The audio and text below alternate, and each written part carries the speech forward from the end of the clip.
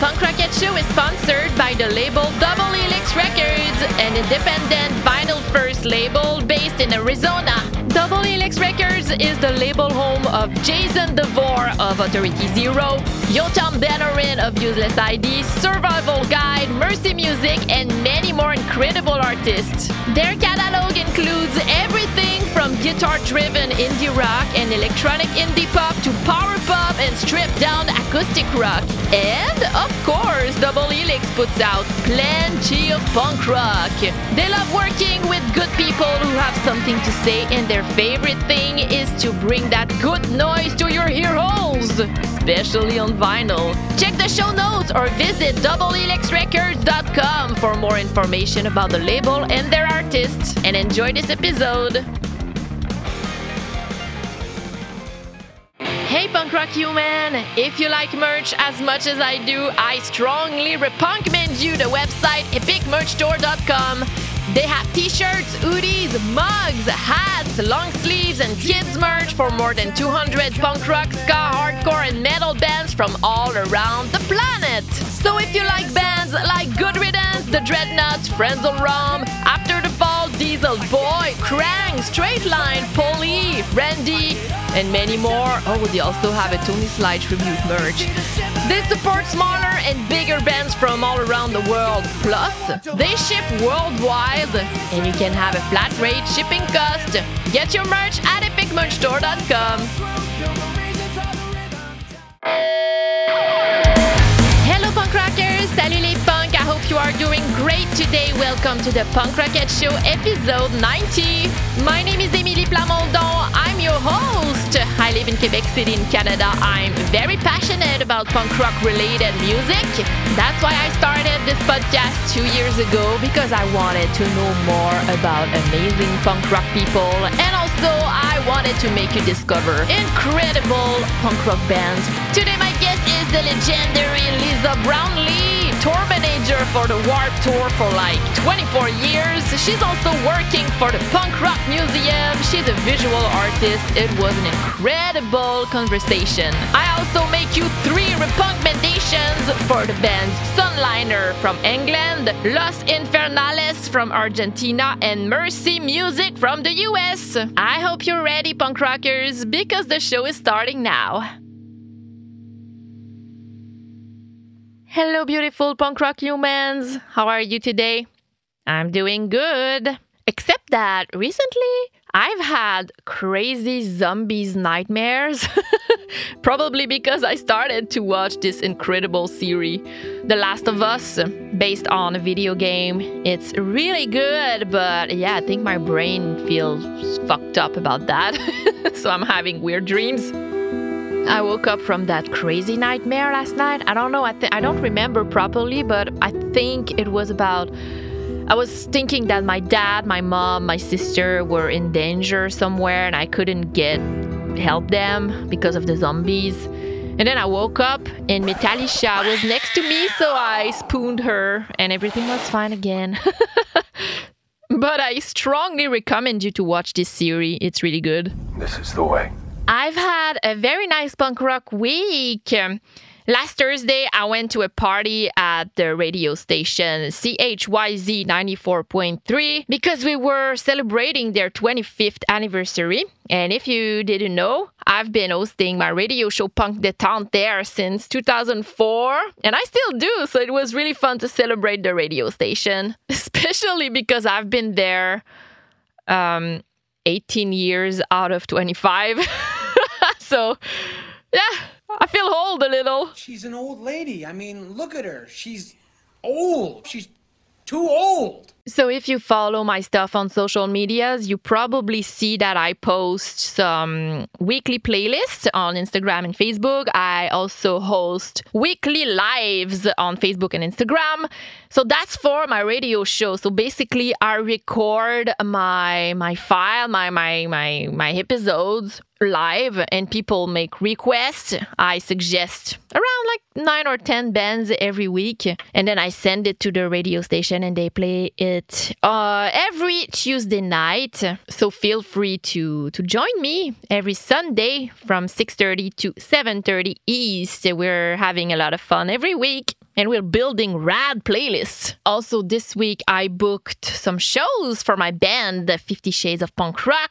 I also started to book my calendar to attend to some great festivals for the summer, the fall. I did a collab also with the band Fortune Cookie Club. The song is called Ensemble. I was singing in French and it made me so happy. So their new album is released, if you want to check that. All of that made me very happy. Oh, and speaking of being happy, have you listened to the new song of Jason Cruz from Strung Out? He has this amazing solo project called Jason Cruz and Hall. So they will release their new album, Wolves, on April 7th. And they just released this new song, a new single, Good Hands. I love it a lot. I'm gonna try to interview Jason about this. I want to know what's different about writing for Strung Out compared to this project. I have so many questions, so yeah, I'm going to try to reach him. Oh, have you listened to the new Fall Out Boy song? They released a new video also for this song called Heartbreak Feels So Good. And it's so good. I'm usually not a fan of this genre, but I have to admit that I'm very excited to hear their new album in March. It's going to be called So Much for Stardust. And yeah, I'm very happy. I'm excited. Like, really. Also, a few episodes ago, I recommended you the band Melon Ball from Germany. You have to check their new video for their song Sicker. And I'm also very excited because they're going to release their new debut album, Breathe, in March. Fake Names. Oh, if you don't know Fake Names, it's a great band with people from Bad Religion, Refuse, SOA, etc. It's an all-star band. So they have a new song called Expendables, which will be on their new album, Expendables, released in March. Is it me, or March is gonna be a very good month for punk rock records? Oh, I'm jealous of something. I know I have some listeners from Australia. Hey! So if you're in Australia or you want to travel there, you're very lucky because you could see Trice touring there and play The Artist in the Ambulance because they will be celebrating this album's 20th anniversary. Oof, that's hard. So, wow. I wish I could go there, but it's too much plane time for me. I hate flying, so I'm not ready for that. It's time to welcome our new patron, Stephen. He's from Vancouver. His favorite bands are Superchunk, Fugazi, Propaganda.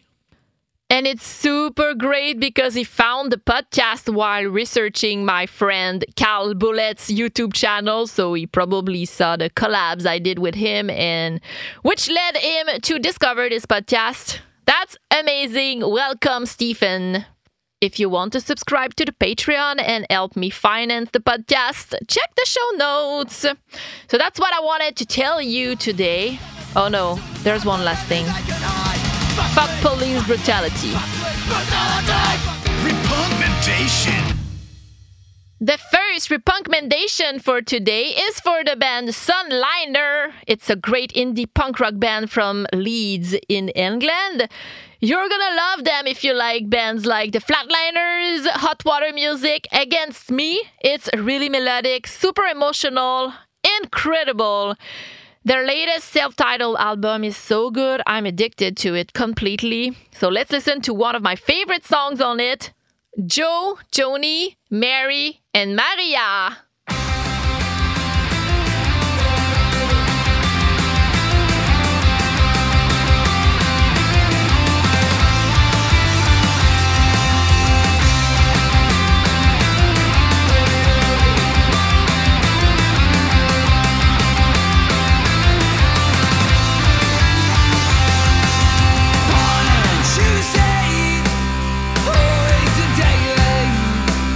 Raised on a diet.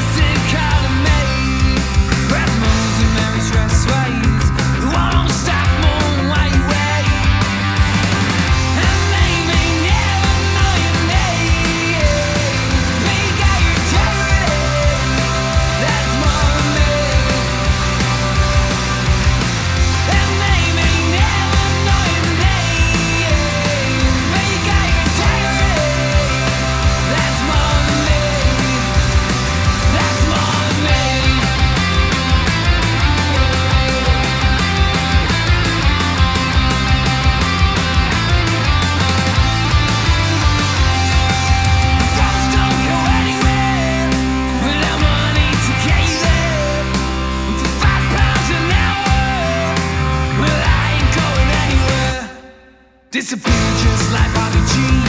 Maria's suitcase in your dreams. And they may never know your name, but you got your integrity. That's more than me.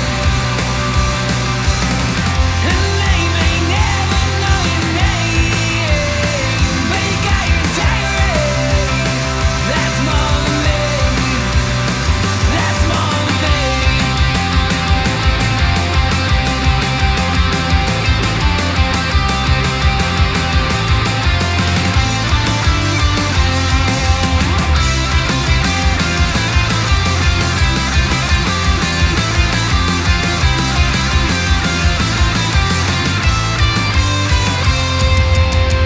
And they may never know your name, but you got your integrity. That's more than me. And they may never know your name, but you got your integrity. That's more than me. That's more than me.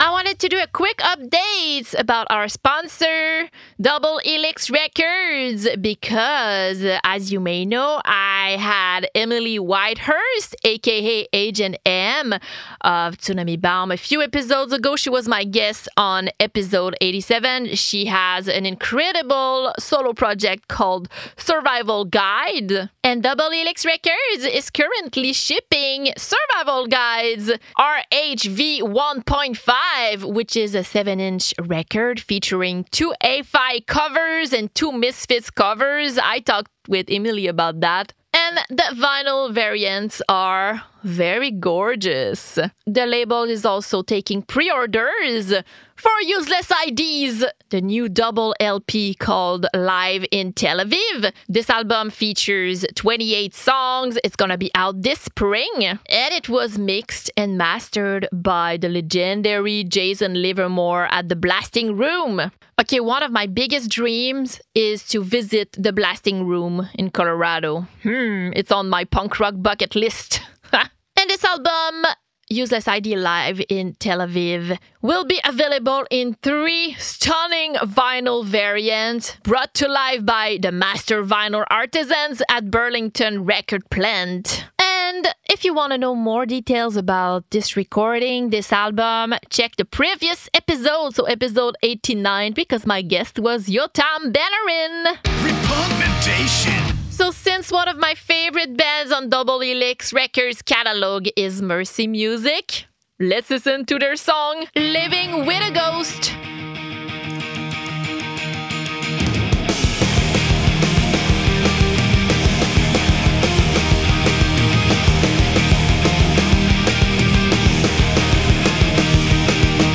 Only going up from here, broken in a brand new year, but it's alright. Something good will come around. Putting all their faith in me, in the red with mouths to feed, but it's alright. We'll fight the fall, or break the play, pretend I see it, we'll leave it alone. Believe it, so I'm told. Don't, but I need you and it's okay. Take it from me, or we just fought to live and die alone. Living with the ghost. Honest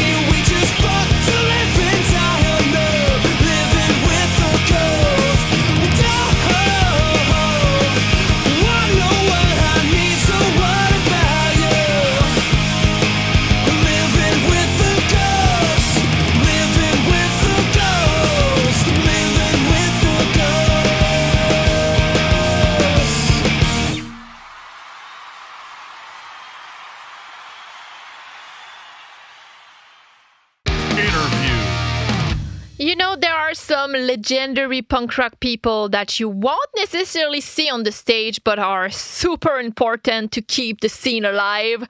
So Lisa Brownlee is definitely one of them, and I was totally honored to have her on the show. We talked a lot about her impressive journey in the punk rock scene.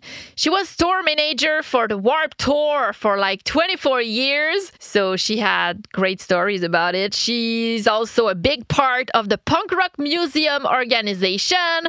We talked about all of this, plus the fact that she's also a visual artist. We also talked about how to work under pressure, etc. It was a great conversation. Oh, and we also talked about another important topic, our cats. So enjoy this interview, and if you want, you can give me some feedback and also reach Lisa if you check the show notes.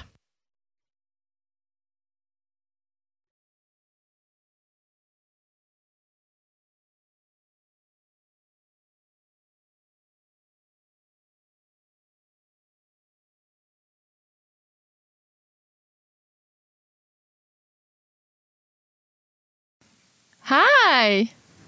Hey, how are you? I'm good, and you? I am good. Got a chance to squeeze in like a little tiny morsel of food between meetings. So. Oh, can you hear me properly?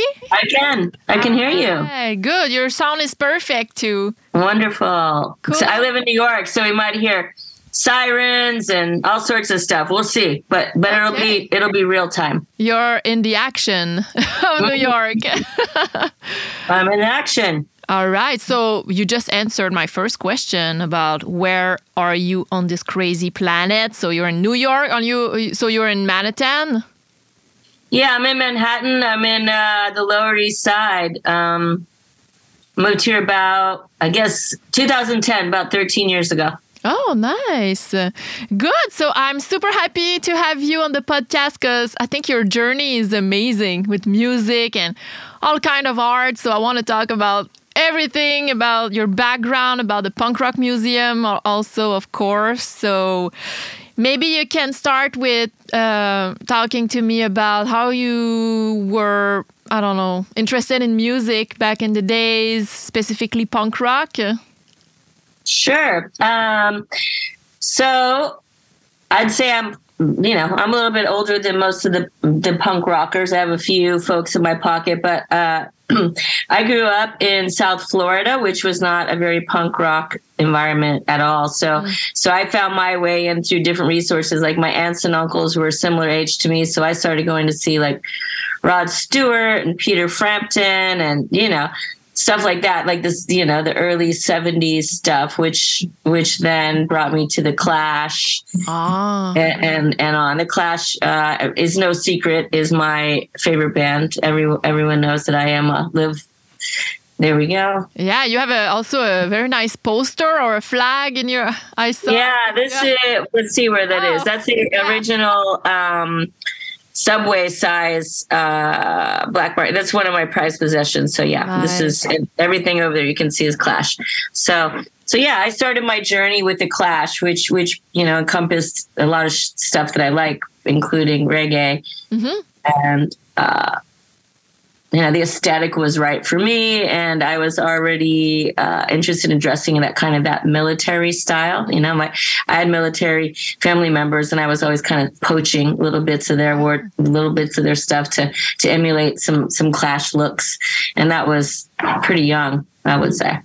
Oh yeah, and were you at the time like embracing the values already?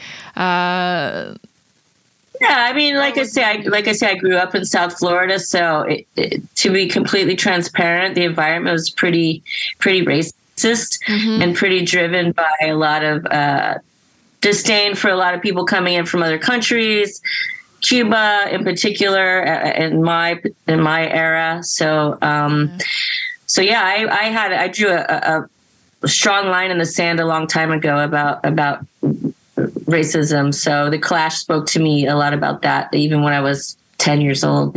I felt strongly about anti-racist actions. Yeah. And how did you become a part of the industry, the scene? How did you get involved specifically in the scene? Again, I was in Florida, a little bit older, and we started with a group of friends. I had a lot of professional skateboarder friends, regular skateboarder friends, and we realized some people played music and some people were in bands that also skated. So we started doing backyard parties a really long time ago, like putting together, friends would have ramps and then we would get bands to play, and we just put together this collective of locals that it was deeply rooted in skateboarding, for sure. Oh, and then I started volunteering at local venues and just getting more involved in whatever that was. Any way I could be part of it, hang up flyers or at the door, or, you know, be the biggest fish in my small pond as far as the scene went.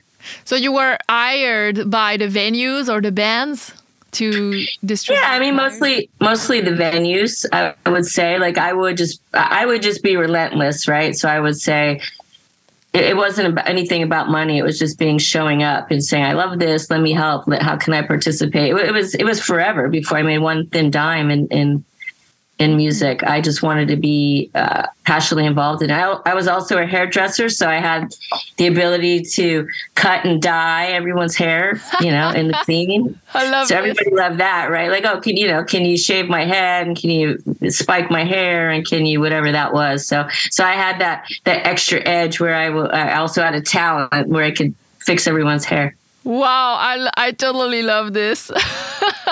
Yeah, that's great. And because I know you worked for the Warped Tour for a long time, so how did you meet Kevin, and how did you started to be like tour managing? And yeah, I mean, look, I did 24 years of the Warped Tour. There was 25 years. I did 24 years of that. So Kevin and I met on Lollapalooza. I started doing Lollapalooza very, very early on. I was in over my head working, pretending I was a tour manager when I had no idea what I was doing. But I thought my backyard parties and my club experiences brought me to the level where I thought I could be a tour manager for a bigger band. And Kevin saw that I was struggling, and he kind of came in and said, you know, let's click it back a notch, and let's learn, and let's prove that you know that you have the skills to do this. So Kevin has been my mentor for an extremely long time, and knew that I had passion to do this. I used to do Kevin's hair. Kevin had long, crazy hippie hair, and I go, let's get rid of that hair. Chopped his hair off, right? So I'd say over the years I've done countless people's hair just because that was my secondary skill that showed, hey, so great. Let me be here, right? And also then I'll set up your computer, and then I'll run and get your food, and then I'll, you know, just proving myself worthy the best I could.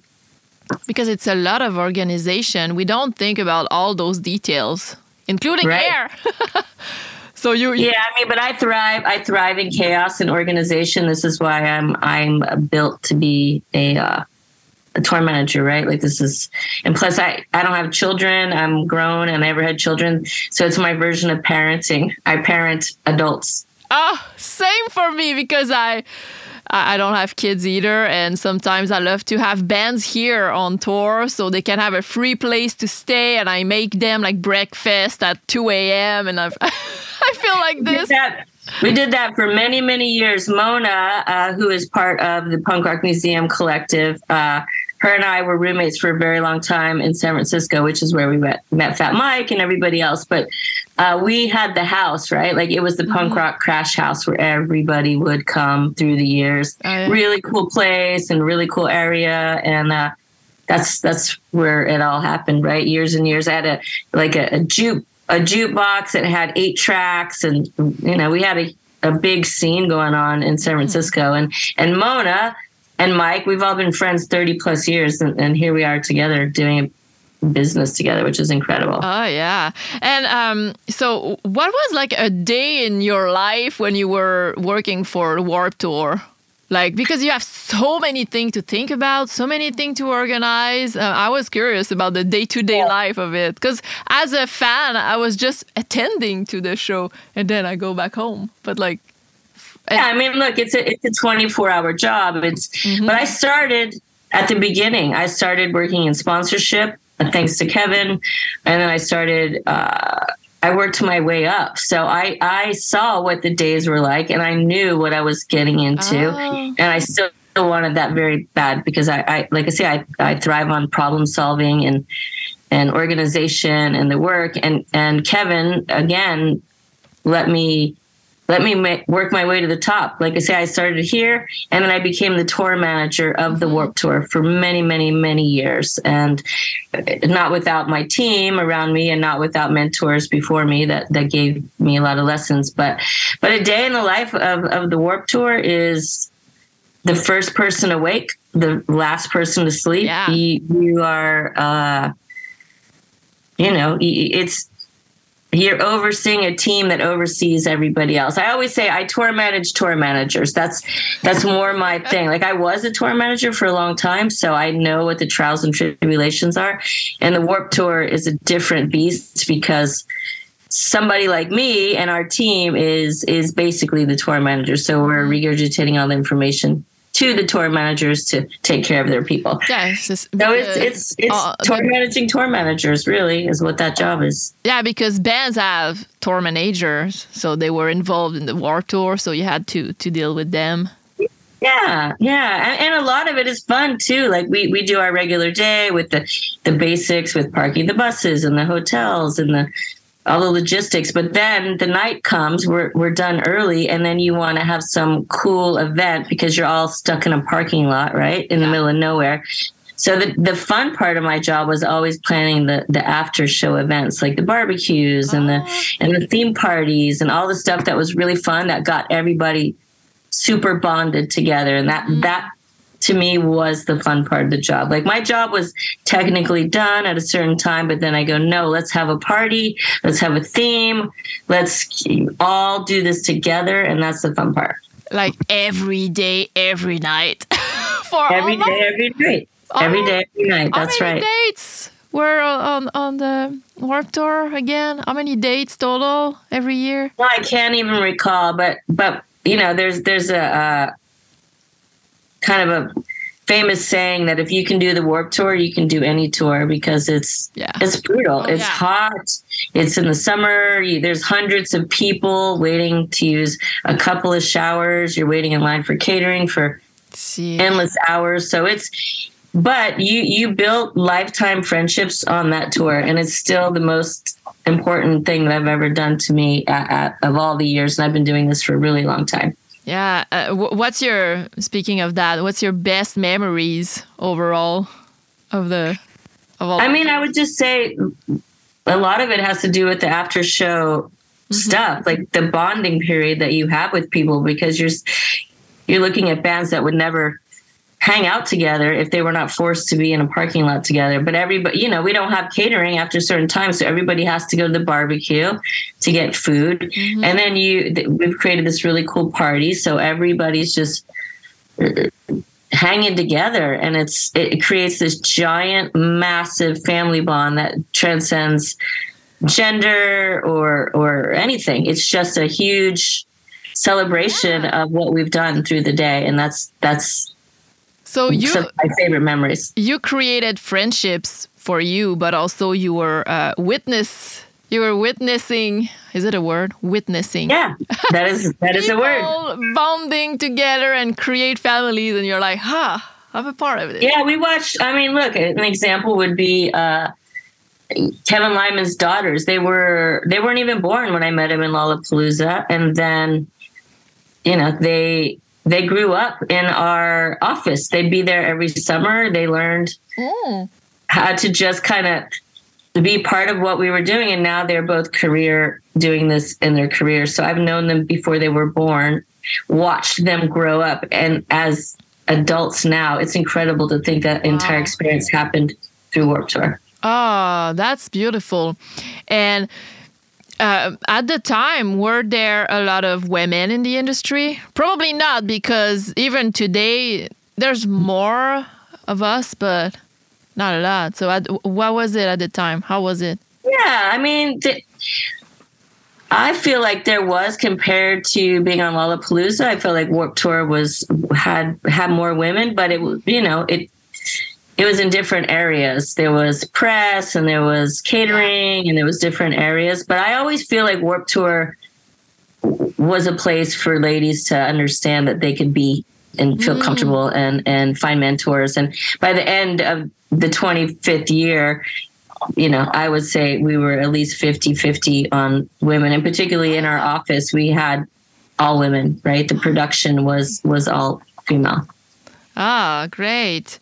And now we have 2 more with Kevin's daughters. Yeah, now we have 2 more with Kevin's daughters. And it's not that that was the preference. It just kind of migrated that way, right? Like with the even temper and I don't know. It wasn't chosen that way. It wasn't like, let's go out and see if we can get some more females to work here. Those are just the people that shined with us. And those are the people who stuck with us. There was a lot of us for a very long time. Yeah. How did you manage like stress back in the days about the Warped Tour? Because something can happen every day, every night, that not threatening the festival, but maybe sometime it happened that you had to cancel or something. So right. How are you able to handle it's Kevin and I work really closely together on every scenario. I mean, like something as simple as the weather, right? Like we rarely canceled any shows, but we were constantly threatened by weather because we had a summer festival. So you have to have a partner that could, he's out there dealing with the crowd and I'm inside dealing with the artist. Like communication is everything, and having a team around you to support that is everything. So how did I deal with the stress? I just leaned into my coworkers and my mentors and my partners and the artists, and just hope that everybody was on the same page about what the best solution to the problem was. Yeah, problem solving. Yes, problem solving. Oh, yeah. But did it happen that you were like, fuck, I just don't know what to do with a situation?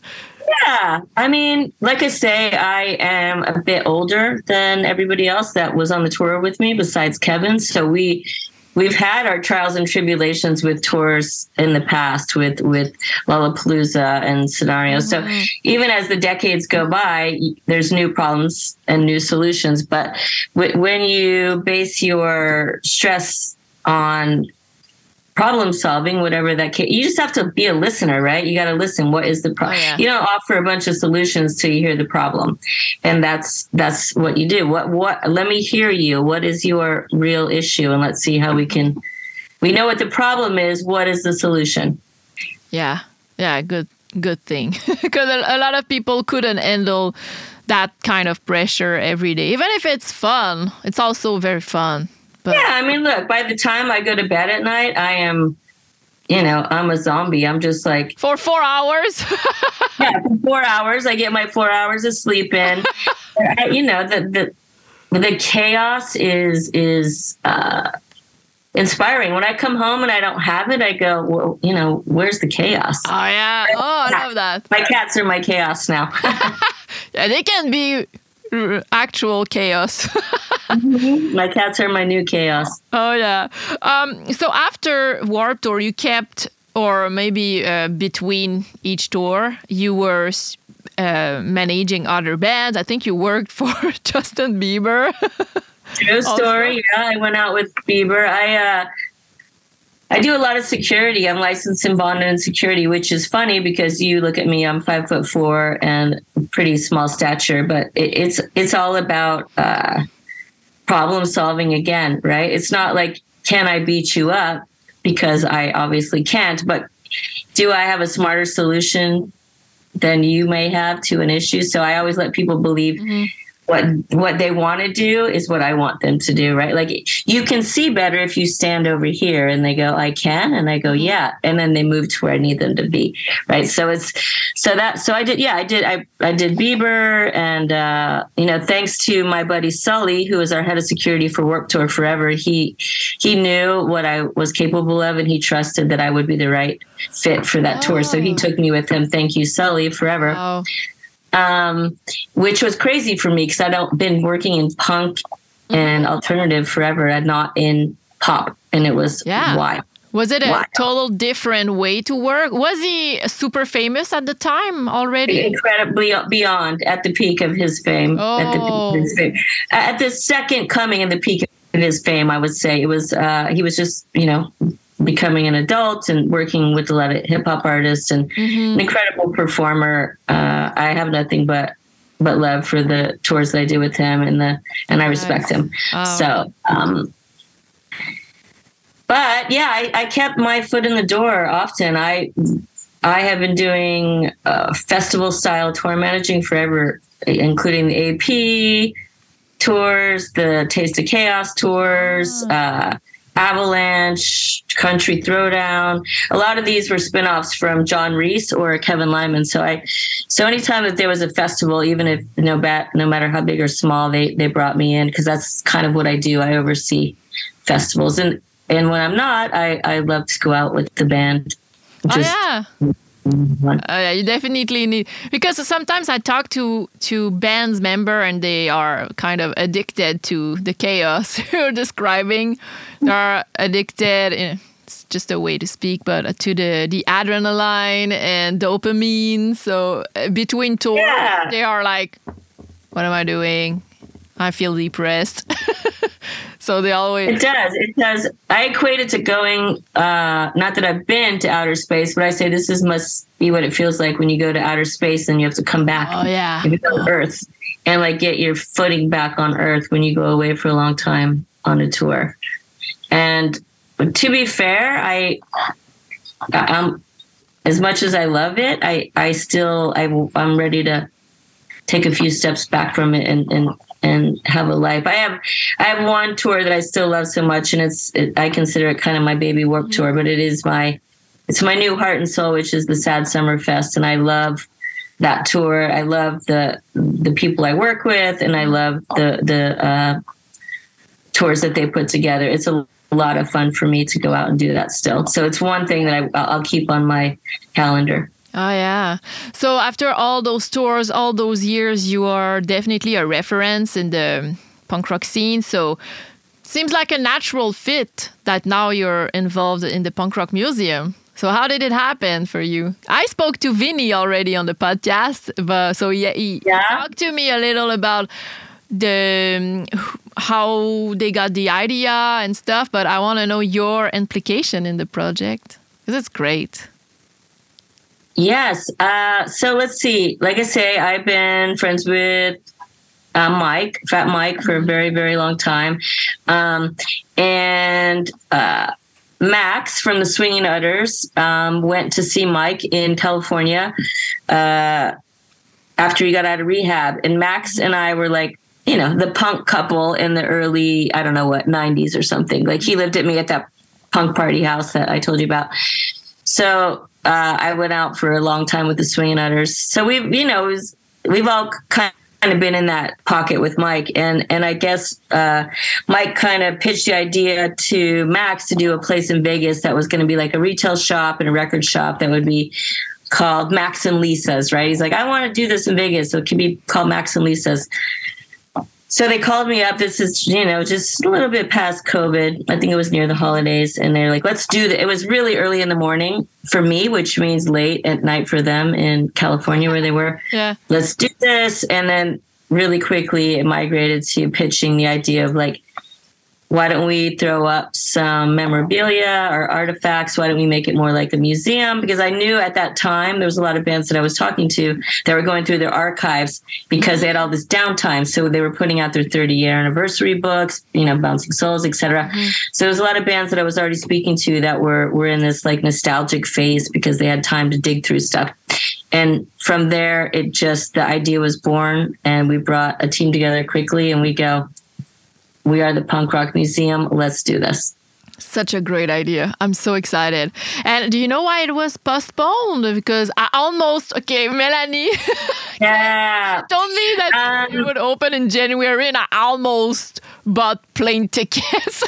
No, I am glad that you didn't. Why was it postponed? I guess because we bought a building, which means we rebuilt it from scratch right after a pandemic. So there's a lot of stuff licensing wise and permitting wise and supplies wise that don't let you truly evaluate your timeline, right? So right when you feel like you could be done, there, a permit may be missing or permissions may be missing. So some things are just strictly out of your hands. We've been working on this for a couple of years, and that was the goal. But the goal, sometimes slips away from you when you don't have control of the stuff that you need to open. Oh, chaos. Chaos Kitty. Hi, Chaos Kitty.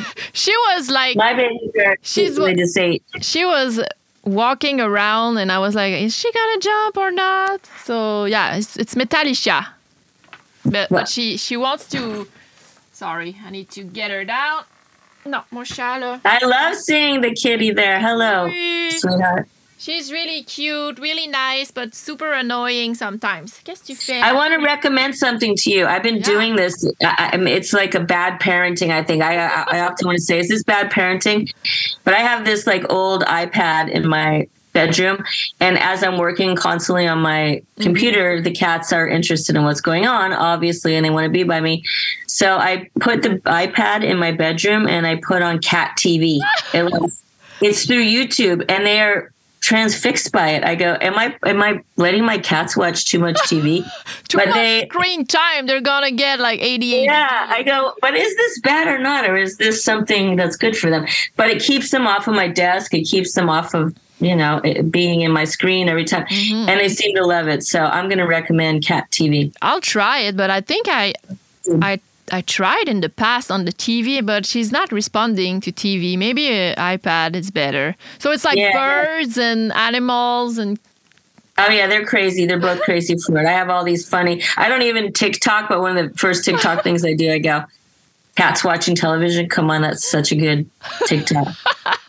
You should have part of the museum about artists' cats. Because a lot of people love cats. I already have a hard time with the cat thing because at the beginning of this, Mike's like, you got to move to Vegas. You got to be boots on the ground. You're the person. Oh. You're the spokesperson, and we need you in Vegas. And I go, that's before I got cats. And then I got cats. I fostered, didn't have any attention to keeping them. And then they are, I got them when they were feral, so they're super scared. And I go, I can't even get my cats to the vet. I'm not coming to Vegas. I can't fly them to Vegas. He's like, are you really not coming to Vegas because of your cats? And I go, yeah. I agree. I totally understand your why. You get it, right? Cat people get it. Yeah. I mean, it's possible. Are they old?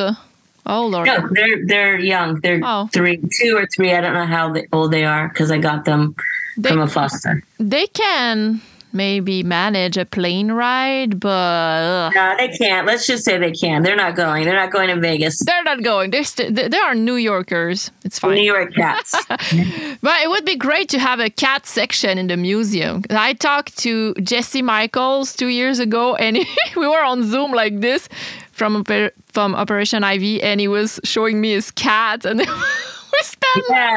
are way asleep. Let's see if we can see they're in their where are they? They're in their basket over there. I don't know where they went. I can't see over there, but they are. They eat. So I fed them right before this thing. Where are you, beautiful cats?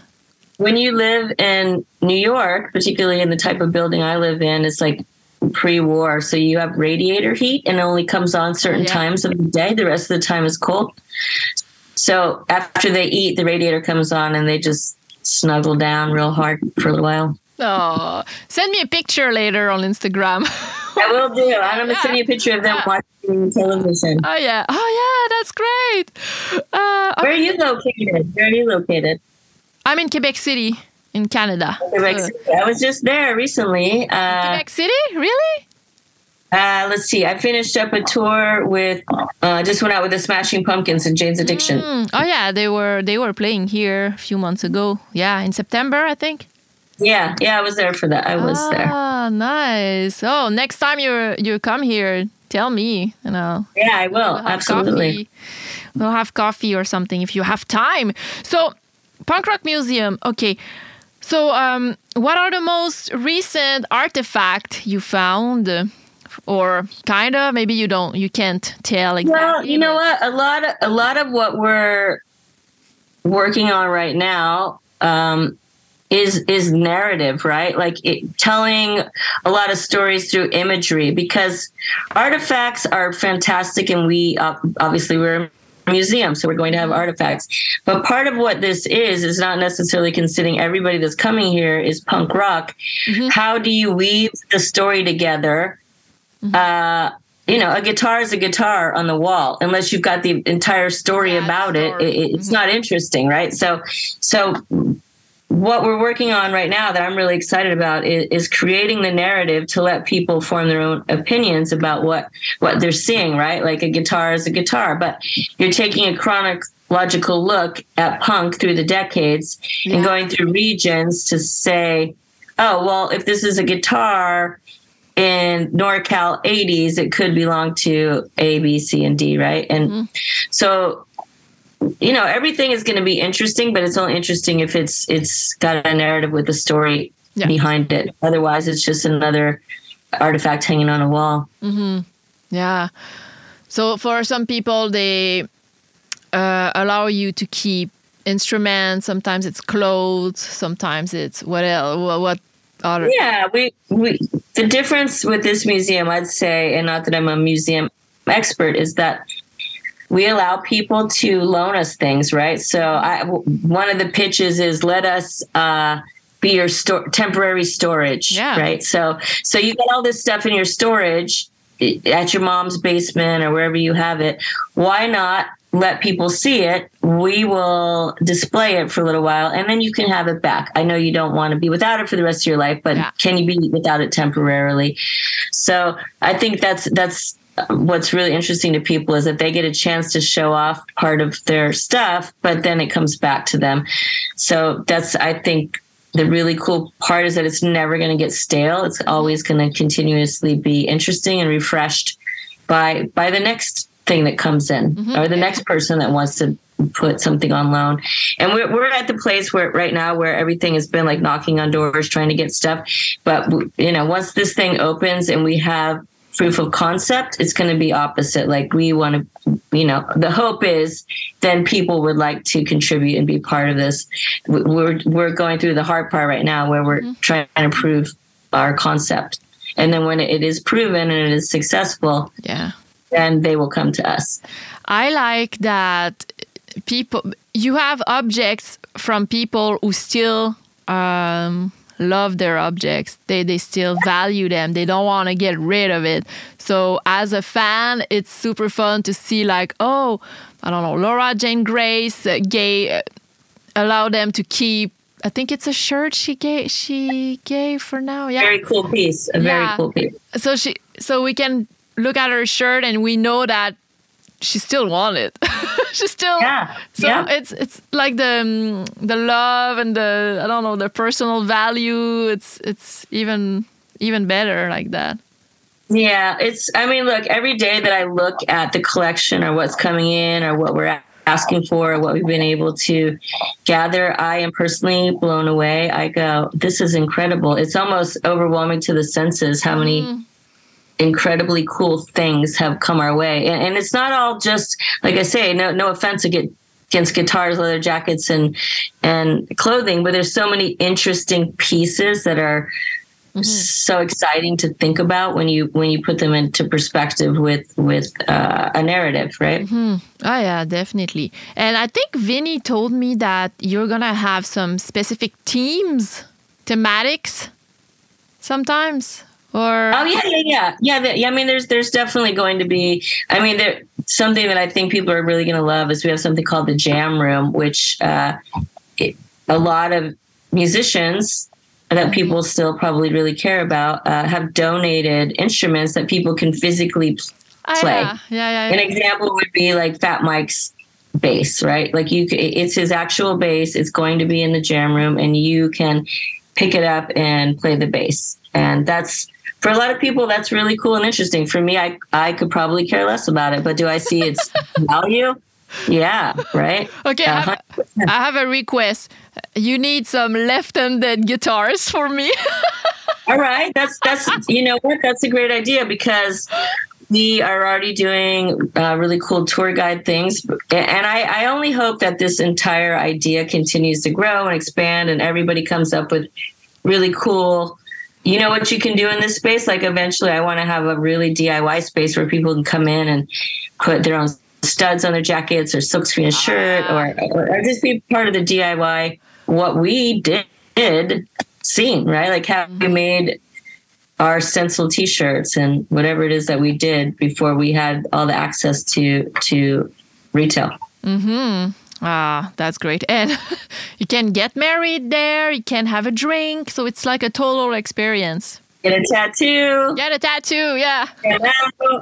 Yeah. I mean, I think of this more, although museum is the name of our title, I think of this more as a really cool, like punk rock church. Like everything you could want is here. It's your like your punk mecca. You're going to go to Vegas. You could do whatever you want here. It's for people who are punk and people who are not to discover it. And it's not just one facet. You could do all sorts of stuff.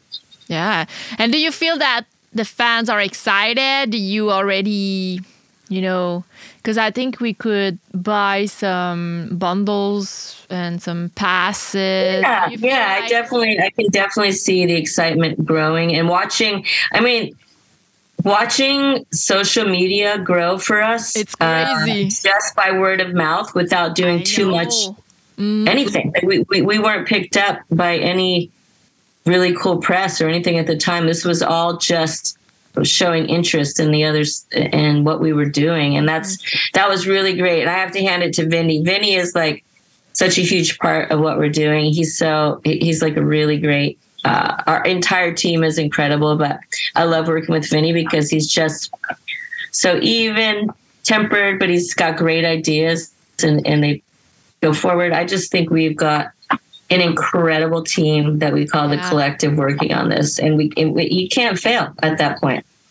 So what's your day-to-day working for the Punk Rock Museum compared to the tour managing Warped Tour chaos and stuff?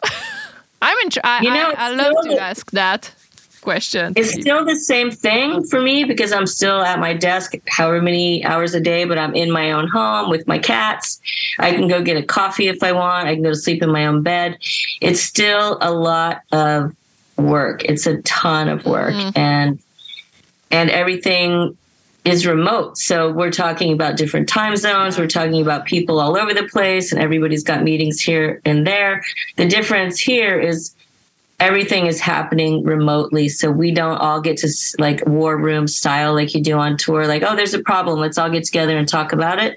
Here it's, oh, can I get you in 15 minutes? Well, I have a meeting. Can I talk to you then? It's a lot of navigating time zones and multiple meetings because everybody's doing their own portion of the work here. So it's, we have a couple of times a week that we all get together. And when you do, there's so much to talk about in that short period of time. But then you've got to actually execute what the tasks are after that. So it's similar yet different because it's a bit more isolated, which is how I've always worked. But then when I'm on tour, it's way different. I miss what I call the war room style, where everybody can problem solve together in person in real time. Yeah, so you have best of both worlds doing different things. Right? Yeah, yeah, I do. I feel I don't say lucky because I don't use the term lucky. I've went after what I wanted for a very long time, and I end up getting there. So people always go, "You're so lucky. You're doing this, and you're so lucky. You're doing that." And I go, it has nothing to do with luck. It has everything to do with the effort that we put in. So effort, interest, and handling stress. And yeah, totally. Also, I'm very impressed by the fact that you are an artist. You are doing amazing collage, and I want you to talk to me about that a little. You did some album covers. Yeah, That's great. You know, I've never had much free time or any time to do something for myself. And during COVID, when I was younger, my mom was an artist, and I've always had an interest in creating in some way, shape, or form, whether it be fashion or whatever it is. But when the pandemic hit, I was going out of my mind like everybody else because I had nothing to do and I lived alone, and I had a handful of magazines, and I've always been interested in mixed media stuff, like how cool it is that there's no format. You don't have to be trained. You could just do whatever you like, whatever you're thinking about. So I would drink a whole bunch of whiskey and get out some magazines and just make whatever was in my brain, right? Like I go, I dreamed about this. Let me wake up and make it, because I needed to stay focused on something. And I didn't share it for the longest time. Just people who knew me would say like, oh, what are you up to? I was like, oh, I made this. Or like, why aren't you posting that? Or why don't? So then I decided to kind of start posting some stuff that I was doing.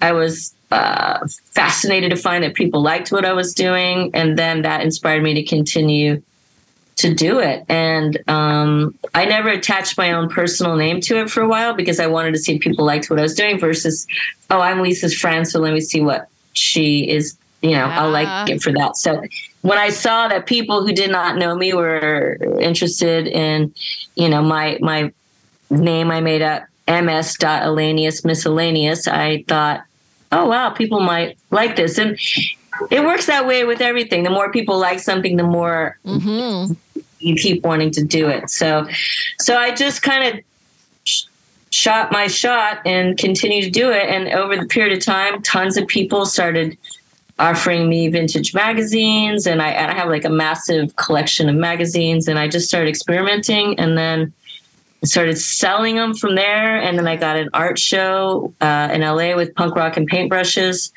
And I sold quite a few pieces there. Thank you to Punk Rock and Paintbrushes for always supporting, new and upcoming artists. And then a few friends said, I would love we'd love for you to do a record cover. Amberetta. Yeah. Great band. Guys, yeah. And I've always been fans, and it was just this really great symbiotic thing. So for the first time in my life, I had something that wasn't for somebody else. It was just for me. It was like, I am doing this for me. Yeah. And when I had that show the first time with Punk Rock and Paintbrushes, I thought, wow, I'm not doing this for anybody else but me. I made a show. I'm putting this show up. I'm selling my art. Who's tour managing me at this time? So yes, thank you for bringing that up, because it does get lost in the background, and I am trying to be a little bit more proactive in the new year. And I've actually carved out a day of my week, even from the museum, where I dedicate that to myself and my art. Wow. So I relate to that a lot, because I've been hosting a radio show here for 18 years. I have a day job too. I'm doing this podcast, and I really want to write an album with my bands, but we are so busy everywhere all the time that I don't take the time. And I was like, I promote bands, I promote artists all the time, and I really have this fire inside me that I need to do my stuff, but I need to take the time. When the levee breaks, you will do it. Like for me, I go, what is important? And I didn't have the experience till I had the experience. And then I go, I need this and I'm a Libra, and I believe deeply in balance. So I believe in keeping, not tilting the scales too far. And I thought, this is what I need for a bit of balance. So I set work boundaries, I set personal boundaries. And I, after this last tour, when I came home, I said, I have to have a day to myself. And it's because I've learned that, like I say, I'm 55 years old, and I've been doing this since I was in my 20s. And now I go, the time is going too quick, and I need to have some of that for me. So I'm going to recommend you look into carving out some time for yourself. Oh, yeah. And everyone should think about that. It's so important. And you feel sometimes frustrated. Like, for instance, because it happens that some bands put pressure on me. And I used to be able to deal with this. But sometimes I'm like bitter, like, this band doesn't understand my life. And I spend my life to promote other bands. And some bands treat me like that. But the thing is that I know that I should put time on stuff for myself, and so you'll know when it happens, when it hits, when it gets to that point, you will know, and it will be a matter of almost life and death. Like, how am I going to feel good about what I'm doing? Otherwise, you'll start resenting what you're doing, and I don't want that in any way. I want to. Even if it's a small percentage to myself, if I give 20% to me and 80% to the rest of everything that I'm doing, I think that's still a good enough balance. It still lets me know that I am carving out space for myself, and that's important. Yeah, that's a good life lesson right now. So, and about the Punk Rock Museum, do you know when it's going to open finally? I think it's in March, end of March? Yeah, we have the date set now as March 10th. And again, that is the date. That is the 99.9% date. You never know when you're opening a startup what could happen. It could be, I don't know, a hot air balloon falls out of the sky and crashes on your roof. But barring any crazy production stuff, that is the date that we have set, is March 10th. Good. I'm excited. It's going to be great. Do you know if you're going to do some virtual tours for people who don't have the money to go there or can't? I imagine that's bound to come in the future. Eventually. It's right now we want to get the doors open and have this in-person experience, but I believe that there's so many possibilities for the future that it's hard to say. I would say yes to almost everything that we can do that would let people experience this place. You may know this or not, but I used to live with Arturo Vega from the Ramones, and he was a very close friend of mine. And when he passed, I was part of the gallery, the Arturo Vega gallery that opened up here in New York. And there was a camera at all times just there. So anybody coming or going through the gallery, no matter what the show was, you could just be a part of the gallery just by kind of looking in and watching people come and go. And that was exciting because not everybody can make it here. So I think whatever we can do, if it's create archives online or if it's podcasts from the museum or whatever it is we can do to share the project, is probably bound to happen eventually. I would love to go there and do some live interviews. It's my new life goal. Right. There's, do you know who Matt Stocks is? He's British. He's fantastic. He does a lot of very cool podcasts.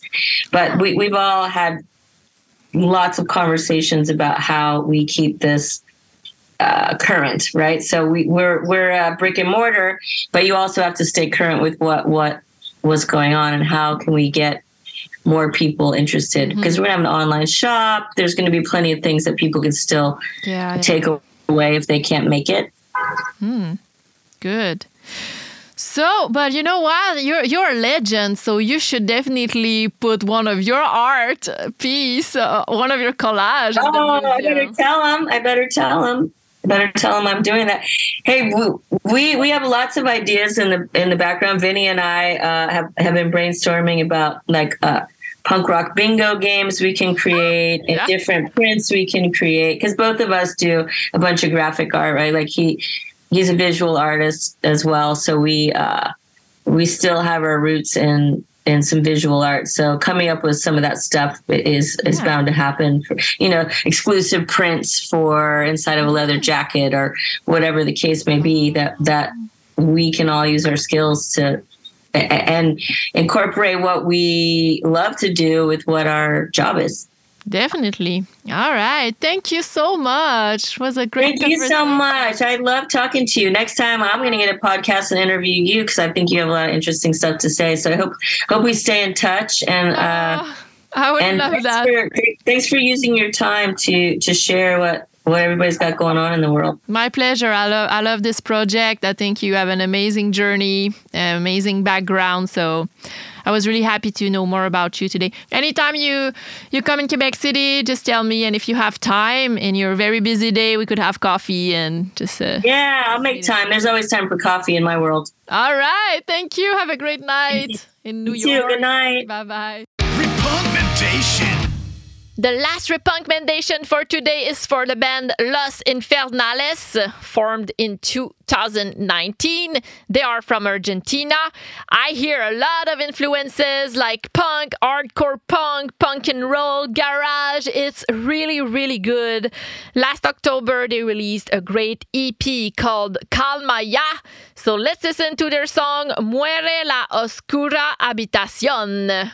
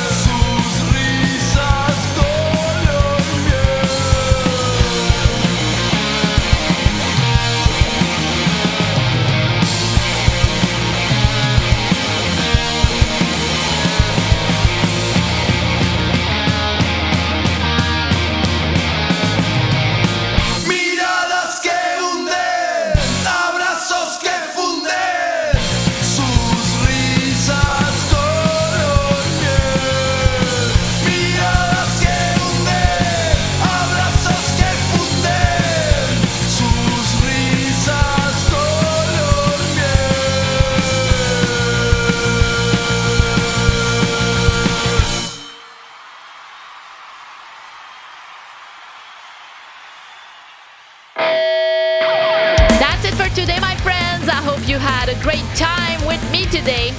Thank you so much to our sponsors, Double Helix Records, EpicMerchStore.com. Thank you to Scott Hallquist for co-producing and editing this show. If you want to support the podcast, you can subscribe to your favorite platform. You can give me feedback and suggestions. Reach me on social media. My username is PunkRocket. Please share this episode if you liked it on your social media. You can also write a review and give me 5 stars maybe if you liked it, of course. Please give some love to the band I repunkment, to my guests too, and to my sponsors. We're all a big family. We all deserve your punk rock love because we love you too. I can't wait to be back next week, but until then, punk your life.